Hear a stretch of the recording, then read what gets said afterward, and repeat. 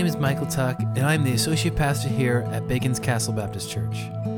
We are a local church in Surrey, Virginia, dedicated to making disciples of Jesus Christ. This is the weekly podcast that we put out for our local church family and the church as a whole. We hope you enjoy this week's podcast.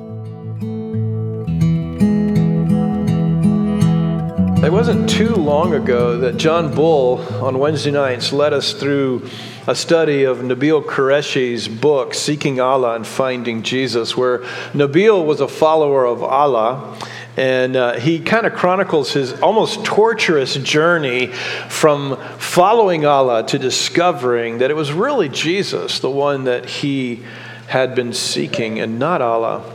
At the heart of the Christian faith is this central question. Okay, and here's the question.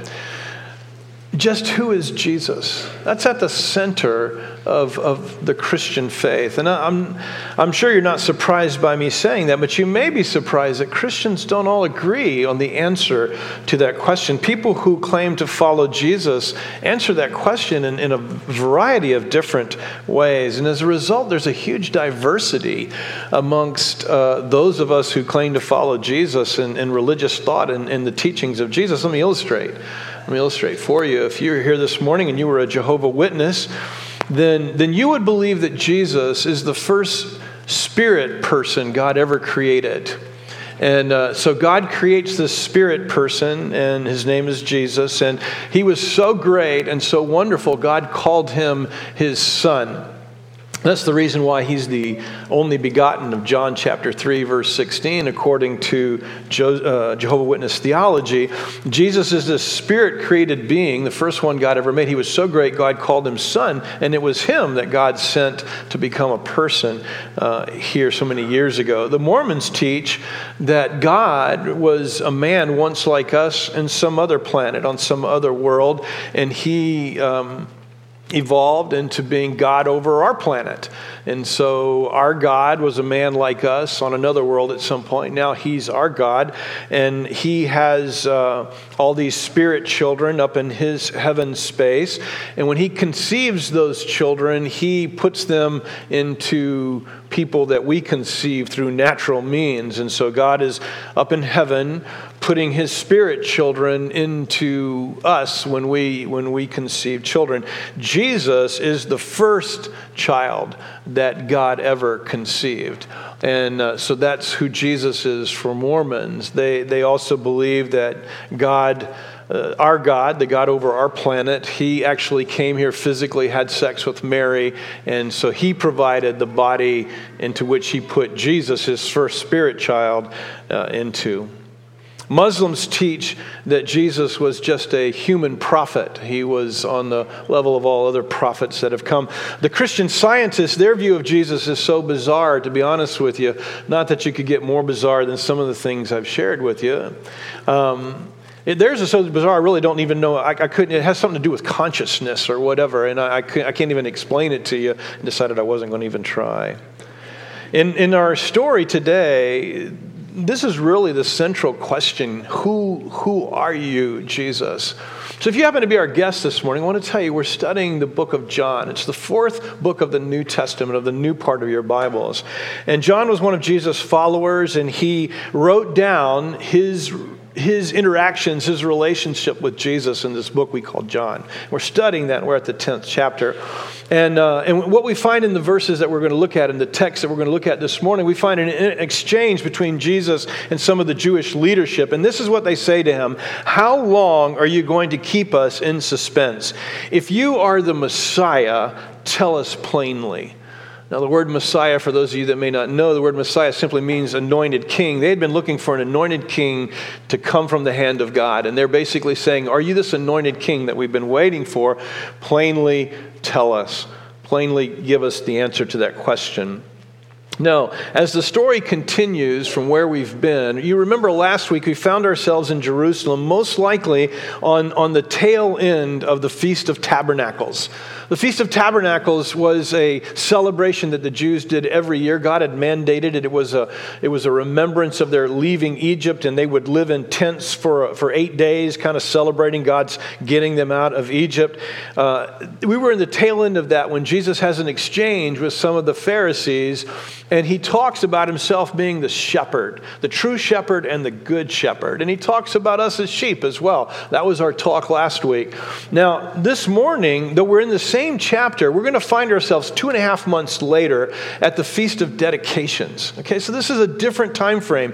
And so you might, if you were reading John chapter 10, the theme is the same all the way through the chapter. And I think the reason for that is John took this exchange between Jesus at the Feast of Tabernacles, and then he would take this exchange between Jesus and the Feast of Dedication, and since thematically they're kind of the same, talking about sheep and shepherd, he puts them together, even though what we're going to look at this morning is 2.5 months from what we talked about last week. Jesus is back in Jerusalem. He's obviously left and come back. And he's back in Jerusalem for what is known as the Feast of Dedication. The Feast of Dedication was on the 24th day of Kislev in the Jewish calendar, which roughly corresponds with the 22nd day of December for us. So this feast would last for 8 days, begin, I'm not sure what day it began, probably began on a Sabbath, but it would begin and then it would go 8 days. It was usually cold when this took place. The Feast of Dedication is not a feast that's commanded for us to keep by God. It's not even in your Bibles at all as a feast. It was something that the Jews took upon themselves to celebrate the restoration of the temple back in 164 BC. Maybe you'll remember this from our study of Daniel. But back in Daniel's day, or back when Daniel was kind of giving us a historical lesson, he talked about Antiochus Epiphanes, who was going to come, and he was really going to desecrate the Jewish people. In fact, when he came, he was brutal.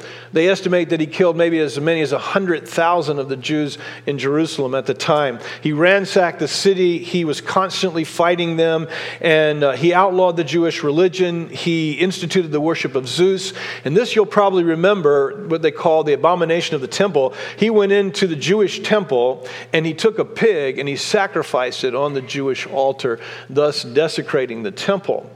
Now, during that time, there was a Jewish priest by the name of Matthias Maccabee. And Matthias Maccabee was the one who, I guess, if you would, was the lightning rod. He stood up to Antiochus' army from Syria. He stood up to them, and he killed one of Antiochus' emissaries, and then him and his sons began a terrorist, if you would, a rogue opposition to what Syria was doing under the Seleucid army. And they fought. His son Judah was called the Hammer. So you can just imagine they really, really hurt the Seleucid army. And so they eventually won. They left. It's kind of like, you remember when Russia was in Afghanistan and the terrorist attack against them, eventually Russia left they just left the country. And that's exactly what happened here. Antiochus' army just left. And so this was like a year, 3 years, of guerrilla warfare. They kick out the Syrian Seleucid army and they restore the temple.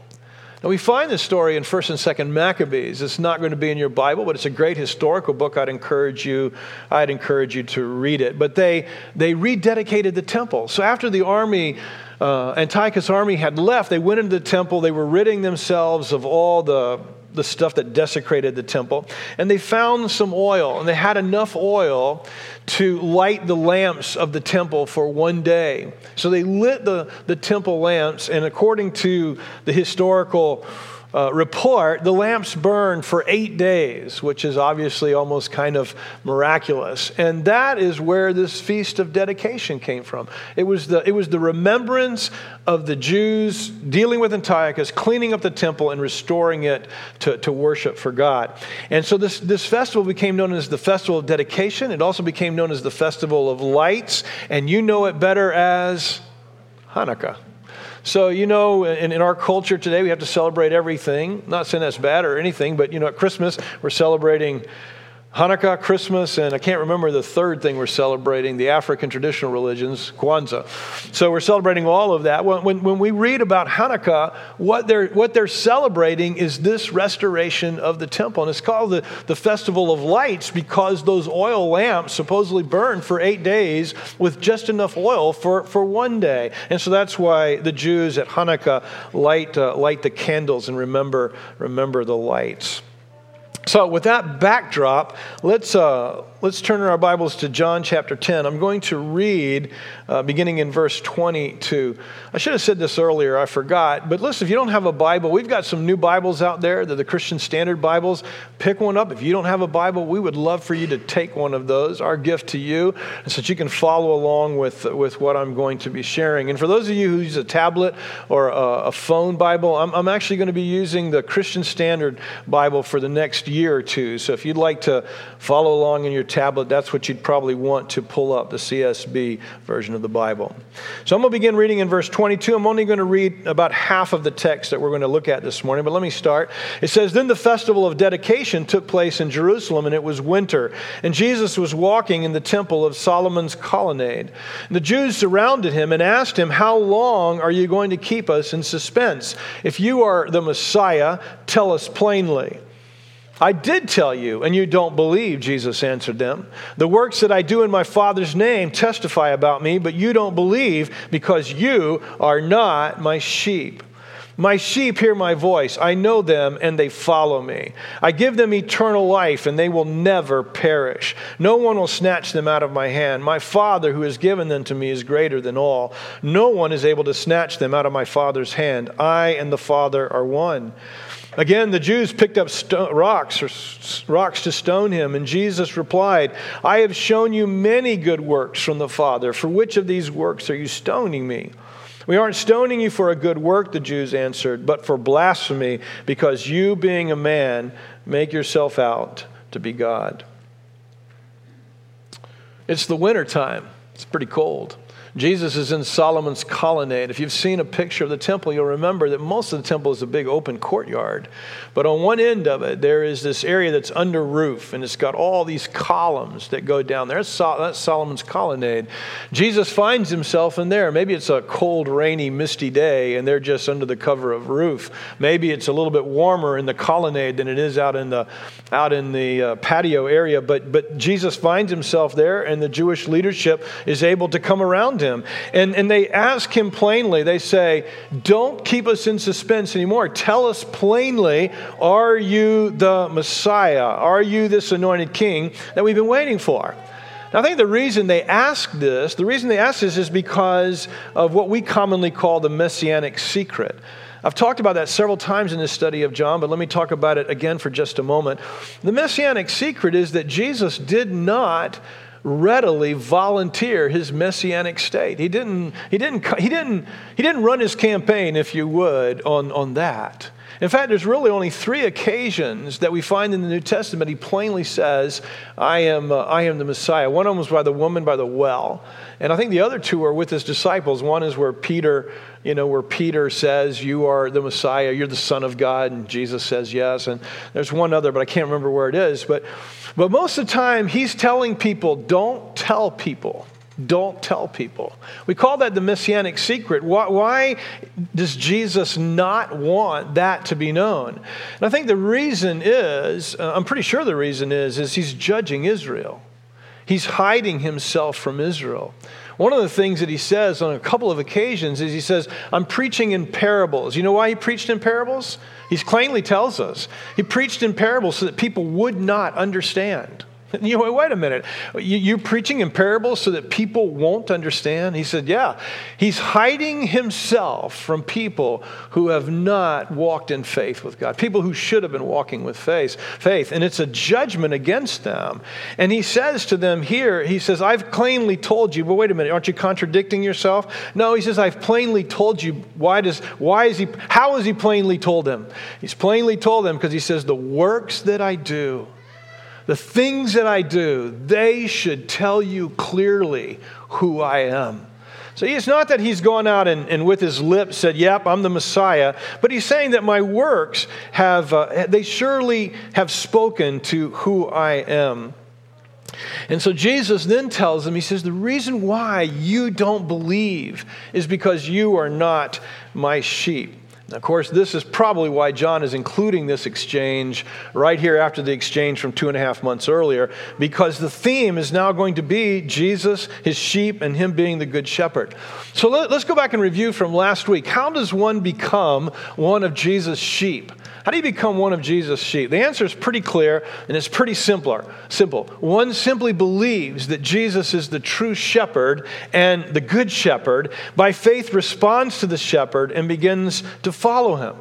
You remember Jesus kind of gave us this metaphorical picture last week of a sheep pen that is made out of stone out there in the field, and they wouldn't have a door on it, and the shepherd would lay down in front of the door, and that's where the sheep would have to come through the sheepfold over him, right? So he'd either get out of the way or they couldn't come out, that kind of thing. And he said, I am the door to the sheepfold. My sheep come through me. So the key to being the sheep of God is for us to believe that he's the good shepherd and to enter through him. Jesus is the door. And you'll remember that Jesus said about his sheep, he said, my sheep hear my voice and they know me. Look at verse 27. He says it again. He said this last week. He says it again this morning in our text. My sheep hear my voice. I know them and they follow me. Now, the thing that I want you to notice about that verse is I want you to notice the character of God's sheep. Jesus makes it pretty clear and pretty simple. He says, my sheep hear my voice. They know who I am, and they follow me. They recognize my voice. And Jesus said in John chapter 6, he said, the Father has given me all that were his. Okay? Jesus says, the Father has given me all that were his.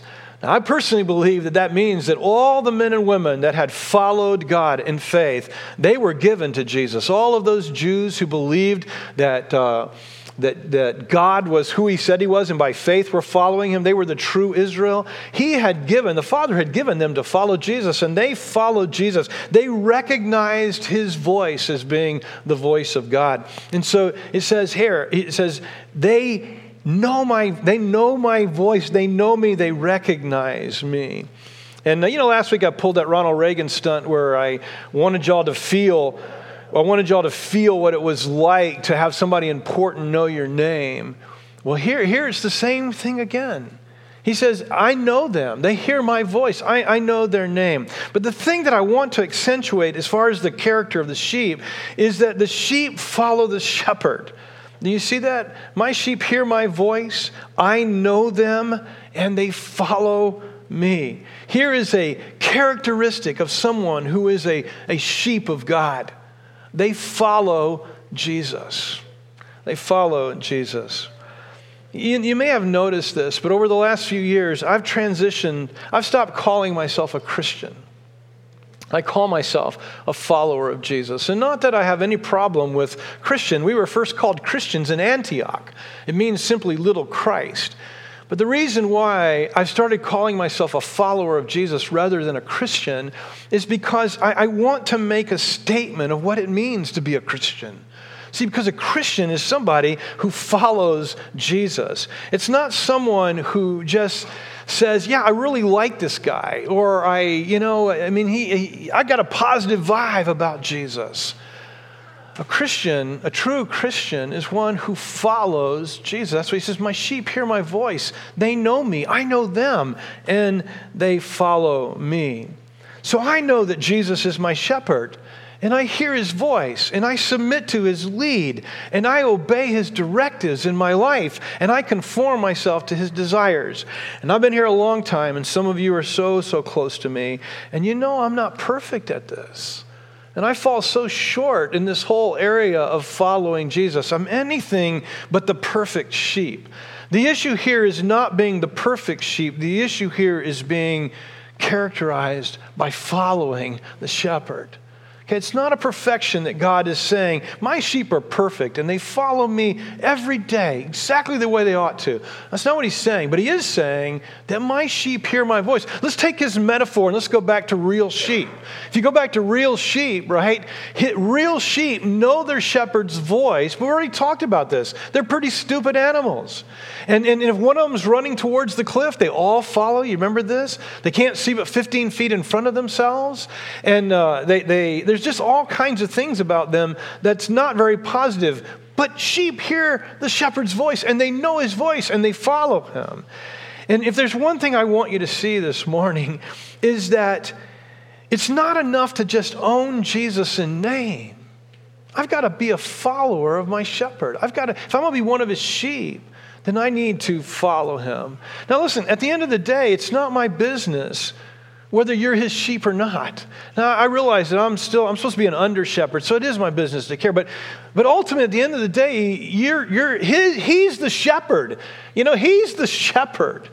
And it's his business as to whether you're his sheep or not. But I do want to remind you of the character of the men and women who claim to be his sheep.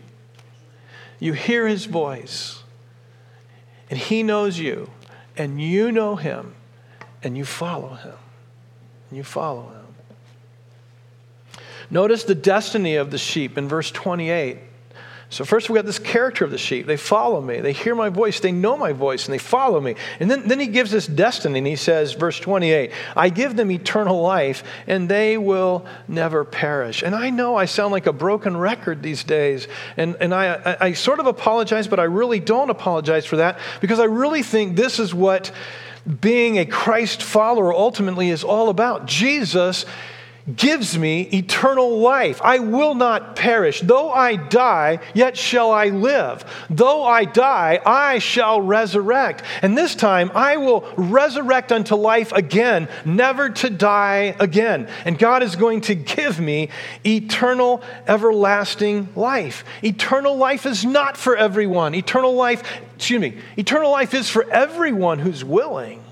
But eternal life will not be for everyone. It's conditional. It's conditioned on one's believing on the Lord Jesus and receiving him as your shepherd and following him as your shepherd. Eternal life with God carries a quality about it. I guess as I'm getting older now, maybe it's because of shepherd's death, but I think about the quality of eternal life. I think about the fact that one day all of us will be together again, and we're going to be together in a world that's made new. And we're going to be together in a world that doesn't have the problems of this life and doesn't have the suffering that you might go through in this life. I get that there is a quality of there's a quality about the eternity that God has promised. But eternal life doesn't mean life in a better state than others. Eternal life means eternal life. The opposite of it is destruction. The wages of sin is death. The gift of God is eternal life. You live. And Jesus said, though you die, yet shall you live. And if you live, you will never die. That's what Jesus says here to the Pharisees that are listening, to those who are in leadership. He says, the destiny of my sheep is that they will never die, and I give them eternal life. And then there's a third thing, I think, in this little exchange here. And I want you to notice how secure we are as his sheep. Okay, he says, no one, this is verse 28 again at the end, no one will snatch them out of my hand.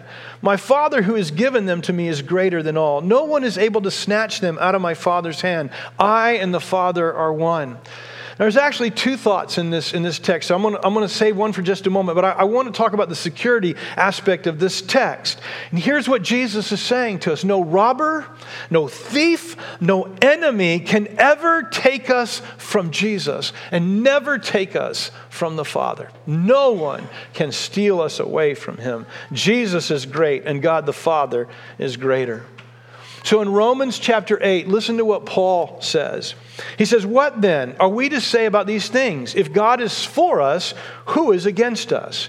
He did not even spare his own son, but offered him up for us all. How will he not also with him grant us everything? Who can bring an accusation against God's elect? Who is the one who justifies? Who is the one who condemns? Jesus Christ is the one who died, but even more has been raised. He also is at the right hand of God and intercedes for us. Now here it is. Who can separate us from the love of Christ? I mean, who can steal us out of God's hand? Who can take us out of God's hand? Can affliction or distress or persecution or famine or nakedness or danger or sword? In other words, can any of these things, like if you're being persecuted, if you're going through famine, if you've lost everything and you're destitute, if you're in danger, if you're dying by the sword, can any of that steal you away from God, separate you from God? The answer is a resounding no. As it is written, because of you we're being put to death all day long and counted as sheep to be slaughtered. No, in all these things we are more than conquerors through him who loved us. For I am persuaded that neither death, nor life, nor angels, nor rulers, nor things present, nor things to come, nor powers, nor height, nor depth, nor any other created thing will be able to separate us from the love of God, which is in Christ Jesus. That is what Jesus is saying in John chapter 10. And that is also probably why Paul says this. Because I'm in Jesus' hand, and his hand is in the Father's hand, and no one can steal me out of that hand. You know, all too often we want to argue as Christians, well, does this mean you can never be lost? Or does this mean you can be saved and then lost again? And we argue over that. And you know, I've said this. I've said everything I've said. You've already heard it. But I've said this before. It doesn't matter. It doesn't matter. When I say it doesn't matter, I mean it doesn't matter. Listen to me carefully what I'm about to say. We all know people who start in faith and don't end in faith. I mean, I have somebody so dear to me that if I talk about him long, I'm going to start to cry. But he says, I was in faith. I believed in Christ. I followed Christ. I loved Christ. I no longer believe in Christ. There may be a God. I'm not willing to say there's not a God, but I don't believe in Christ anymore. So tell me about this person. So were they saved when they said they believed and followed? You can say, well, no, he just never believed, right? He just never believed. Or you can argue and say, oh, yeah, he believed and he somewhere along the way, nobody snatched him out of the hand. He gave it up. He didn't walk in faith anymore. Here's what I want to say to you. It doesn't really matter which of those things are true, because all of us say that if you're not walking in faith, if you're not trusting Christ, then you are not one of his sheep. You understand what I'm saying there? If you don't claim Christ as your shepherd, you are not one of his sheep. And so the point I want to say to all of us is nobody can steal you out of God's hands. Nobody's going to snatch you out of his hands. But as from your perspective, walk in faith, everyone. Continue to press on in faith. Do not abandon faith. You know, I don't know why you would abandon faith and then want to say I'm one of his sheep, but you hold on in faith. You walk in faith. Never surrender your faith in the Lord. Now, before I move on to the last part of the text, and really the last part is, well, a couple parts here in the text, but before I move on, let me just take a moment and ask you, seriously, are you one of his sheep? Are you one of his sheep? Well, how would I know? I just told you how you'd know. You hear his voice, and you know him, and he knows you, and you follow him. So are you one of his sheep? That's a question for you to answer. Do you listen to his voice? Do you follow him? So you kind of mull that in the back of your head as we go on. I said there were two messages in those last couple of verses. Let me look at the second message. It's really, really clear. It's not subtle at all. No one will snatch my sheep out of my hand, verse 28. My Father who has given them to me is greater than all. No one is able to snatch them out of my Father's hand. I and the Father are one. Here's the second message in that part, and they definitely get it. Jesus is claiming that he's not just an anointed king come from God, but he's God himself. He's claiming that he's one with God. Jesus claimed to be more than a prophet, as the Muslims say, right? He claimed to be more than a spirit being that God had created at some point. He claimed that there was this absolute unity between him and the Father. He would say at another occasion, soon after this, within the next 2.5 months, he would say to his disciples, if you've seen me, you've seen God. The Apostle Paul would later on say that Jesus was the image of the invisible God. You want to know what God's like? You want to know what he looks like? See the Lord Jesus. So who is Jesus? That's the question we started out with. The answer from Jesus' perspective is that he is Creator God. He and God are one. There is a unity about them that is indivisible, that's inseparable. And so we say, I never told you who we say Jesus is. Here's who we say Jesus is. We say the Bible says Jesus is God of very God. He's God become a human being and taking on our humanity so that we might know him. And we say that he's saying that right here. You remember just a couple of weeks ago, he said, when they were talking about him, you're not older than Abraham, are you? You remember he said, before Abraham was, Yahweh, I am Yahweh. In other words, he claims to be God numerous times. Verse 31. Again, the Jews picked up rocks to stone him. Jesus replied, I have shown you many good works from the Father. For which of these works are you stoning me? We aren't stoning you for a good work, the Jews answered, but for blasphemy, because you, being a man, make yourself out to be God.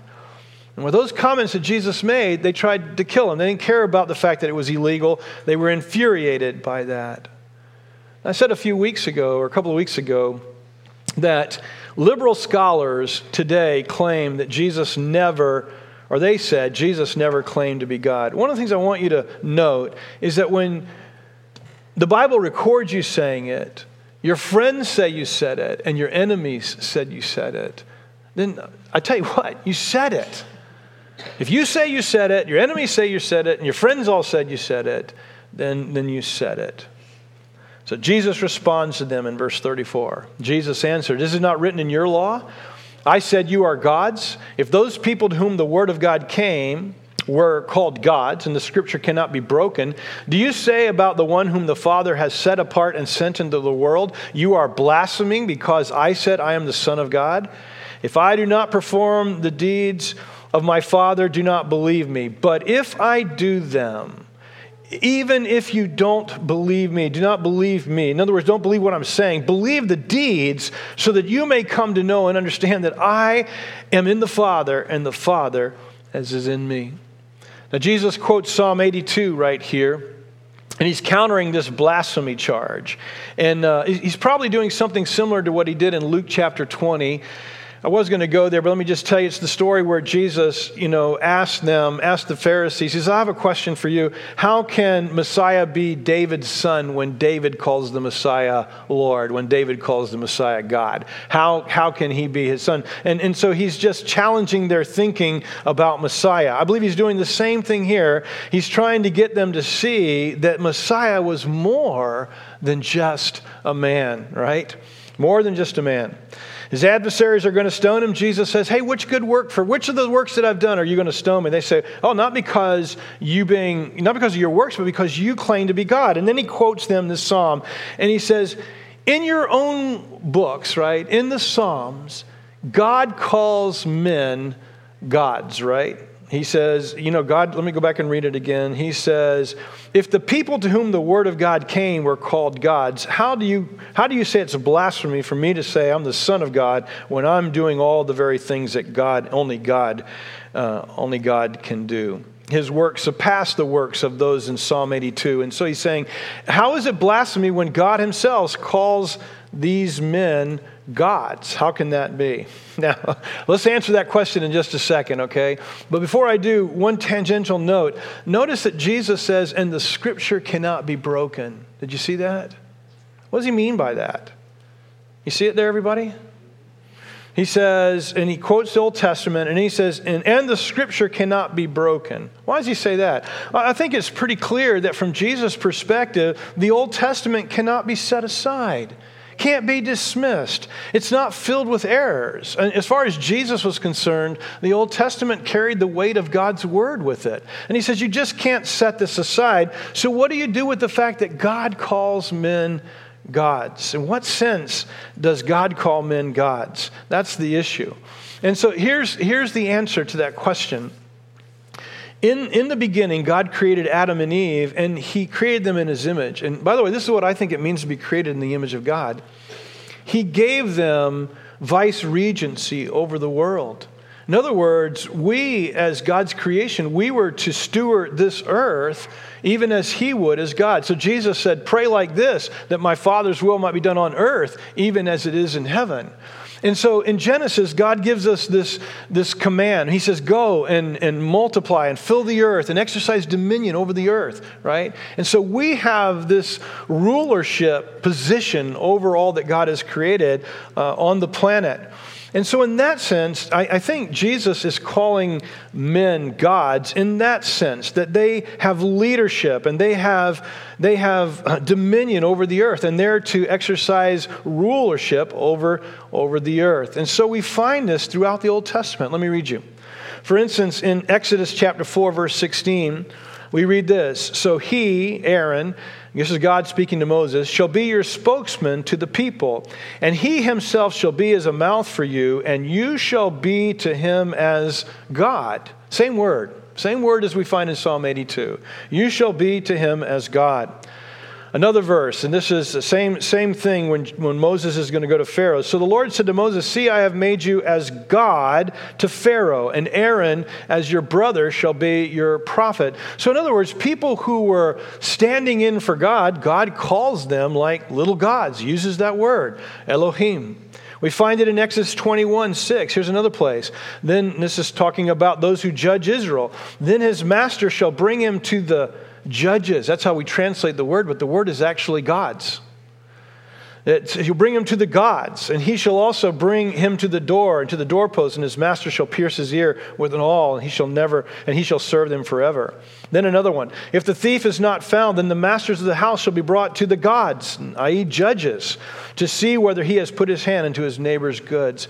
So in other words, our God, the one God, is using the word gods to talk about men who are in leadership positions. Okay, we find that in those verses that I just gave you. And then we find in other places throughout the New Testament where we're to submit to authority as if it is unto the Lord, right?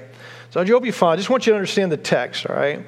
So here's the argument Jesus is employing. He's saying if God will call them gods, how much more shall I not be the Son of God because of what I do? How can you say I'm blaspheming by calling myself the Son of God when God calls the leaders of Israel gods and uses that term there? And then he says this to them. He says, and if I don't do the works of God, the things that only God can do, don't believe me. But if I do the works of God, even if you don't believe my word, believe me because of my works. Jesus did things only God can do. It's why we follow him. It's why we believe in him. Because Jesus gave sight to the blind, something that nobody could do. Jesus made lame people to walk, restored withered limbs, and he raised the dead. And so here's this one great truth. The Father is in Jesus, and Jesus is in the Father. He plainly said to them, yes, I'm the Messiah, not by his words, but by his deeds. What a startling claim. C.S. Lewis said this, and we've heard not this quote, but this idea from C.S. Lewis. Either Jesus is a totally mad person. This is Lewis. Either Jesus is a totally mad person on the par with a man who claims to be a poached egg, out of his mind, uttering meaningless, garbled, rambling, megalomaniacal statements, or he is telling the truth. If he is telling the truth, he's the most important being in the universe. He is the center of everything. He's the center of life, the giver of truth. Jesus of Nazareth is the center of everything. To ignore him is to grope in darkness, to live in rebellion, to miss out on joy, peace, and love, and end at last as part of the world's fiery judgment. So Jesus quotes Psalm 82 to make his point. If God is willing to call them gods who lead you, how much more am I not the Son of God based on what I do? But I think there's another reason for him quoting Psalm 82. Let me read it to you in its entirety. It's only like 6 or 7. Let me read you the first 8 verses anyway. God takes a stand in his own congregation. He judges in the midst of the rulers. How long will you judge unjustly and show partiality to the wicked? Vindicate the weak and the fatherless. Do justice to the afflicted and to the destitute. Rescue the weak and the needy. Deliver them out of the hands of the wicked. They do not know, nor do they understand. They walk about in darkness. All the foundations of the earth are shaken. I said, you are gods, and all of you are sons of the Most High. Nevertheless, you will die like men and fall like any one of the princes. Arise, O God, judge the earth, for it is thou who dost possess all the nations. Here's what Asaph, the psalmist, is basically saying. This is an indictment against the rulers of Israel.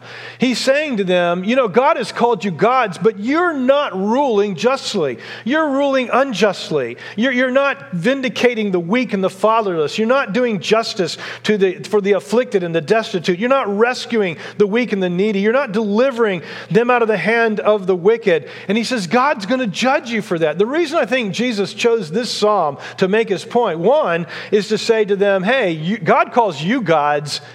God calls you gods. How much more am I not the Son of God? But I think he chose this psalm because it's an indictment on them.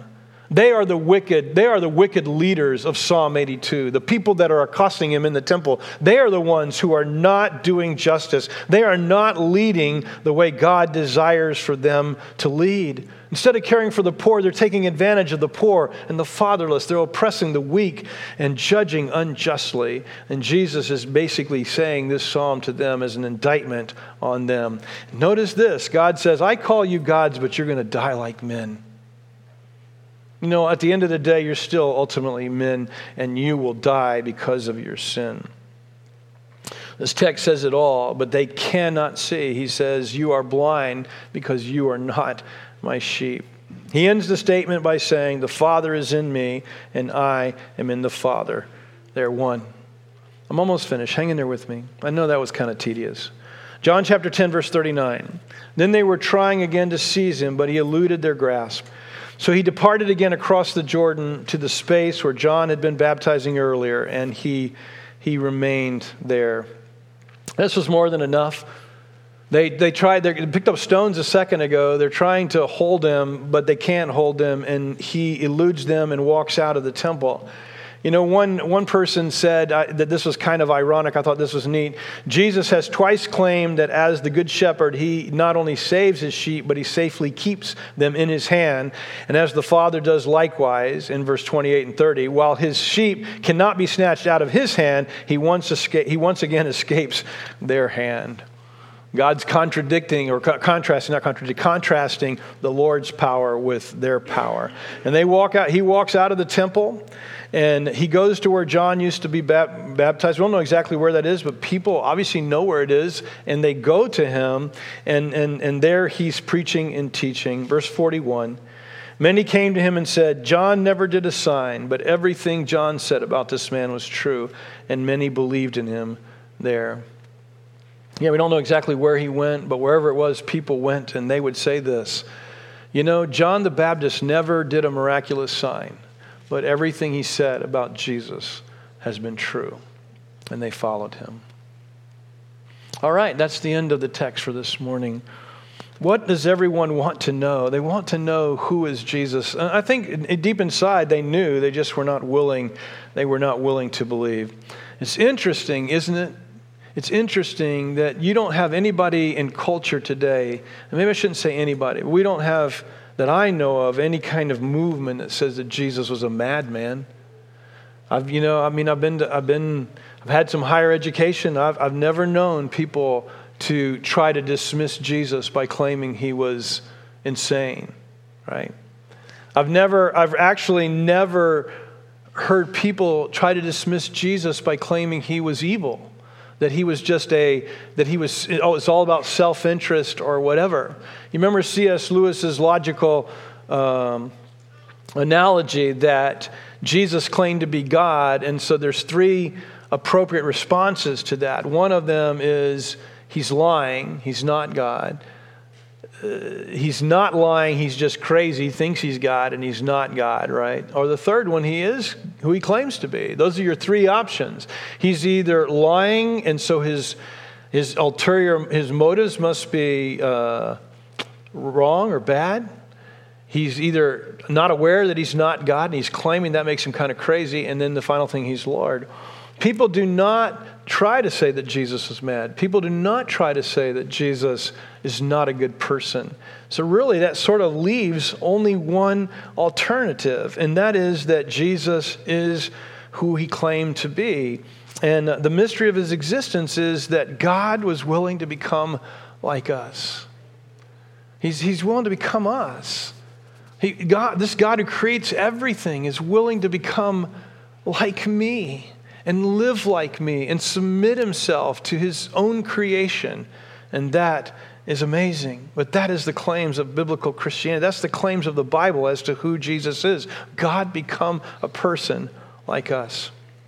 And so this morning I end by just inviting you to do one of three things. One of them, I'd like to invite you to respond to the invitation of Jesus, and John actually. Because John at the end of this letter, when he finishes, this is what he says. He says, Jesus performed many signs in the presence of his disciples and that are not written in this book. But these are written so that you might believe that Jesus is the anointed King, the Messiah, the Son of God, and that by believing you might have life in his name. So the whole reason John wrote this book is that you might be willing to become one of the sheep, one of Jesus' sheep. You can become one of Jesus' sheep. He's the good shepherd. He's the true shepherd. And he invites you to be a part of his sheepfold.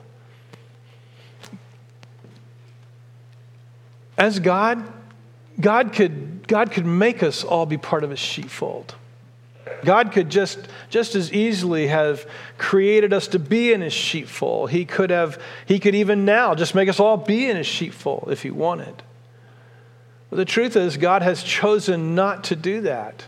In his sovereignty as king, he's chosen to leave responsibility with you of whether you will embrace him as the true and good shepherd. There is, if you would, a response needed from you. Now, Jesus wants every one of us in his sheepfold. The reason I know that is he says that numerous times. But he also says it's up to you, whosoever will. It's not going to force you. It's not going to make you. Okay?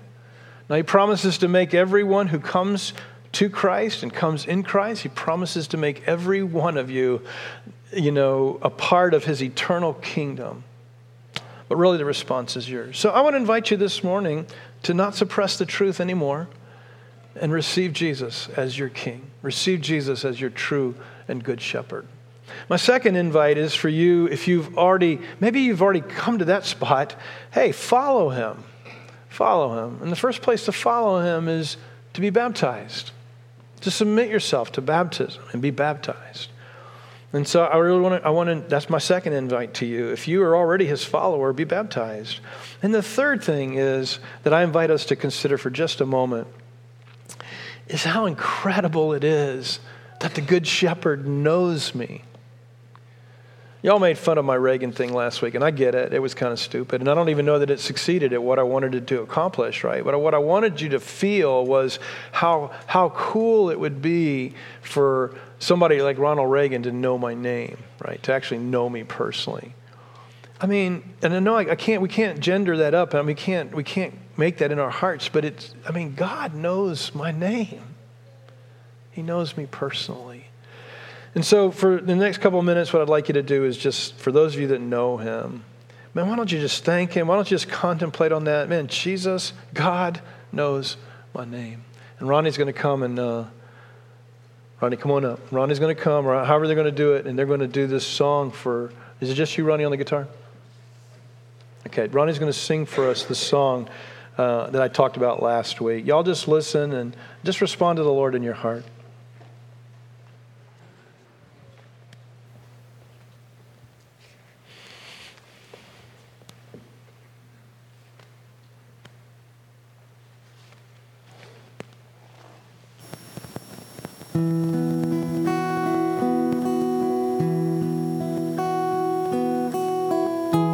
I have a maker,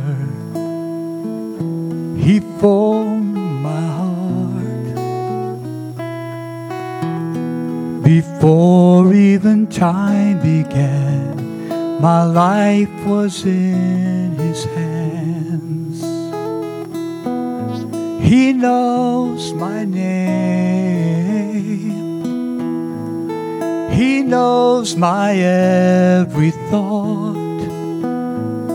He sees each tear that falls, and He hears me when I call.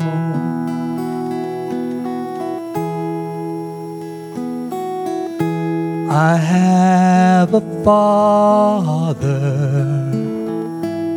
He calls me His own. He'll never leave me, no matter where I go. He knows my name. He knows my every thought. He sees each tear that falls, and He hears me when I call.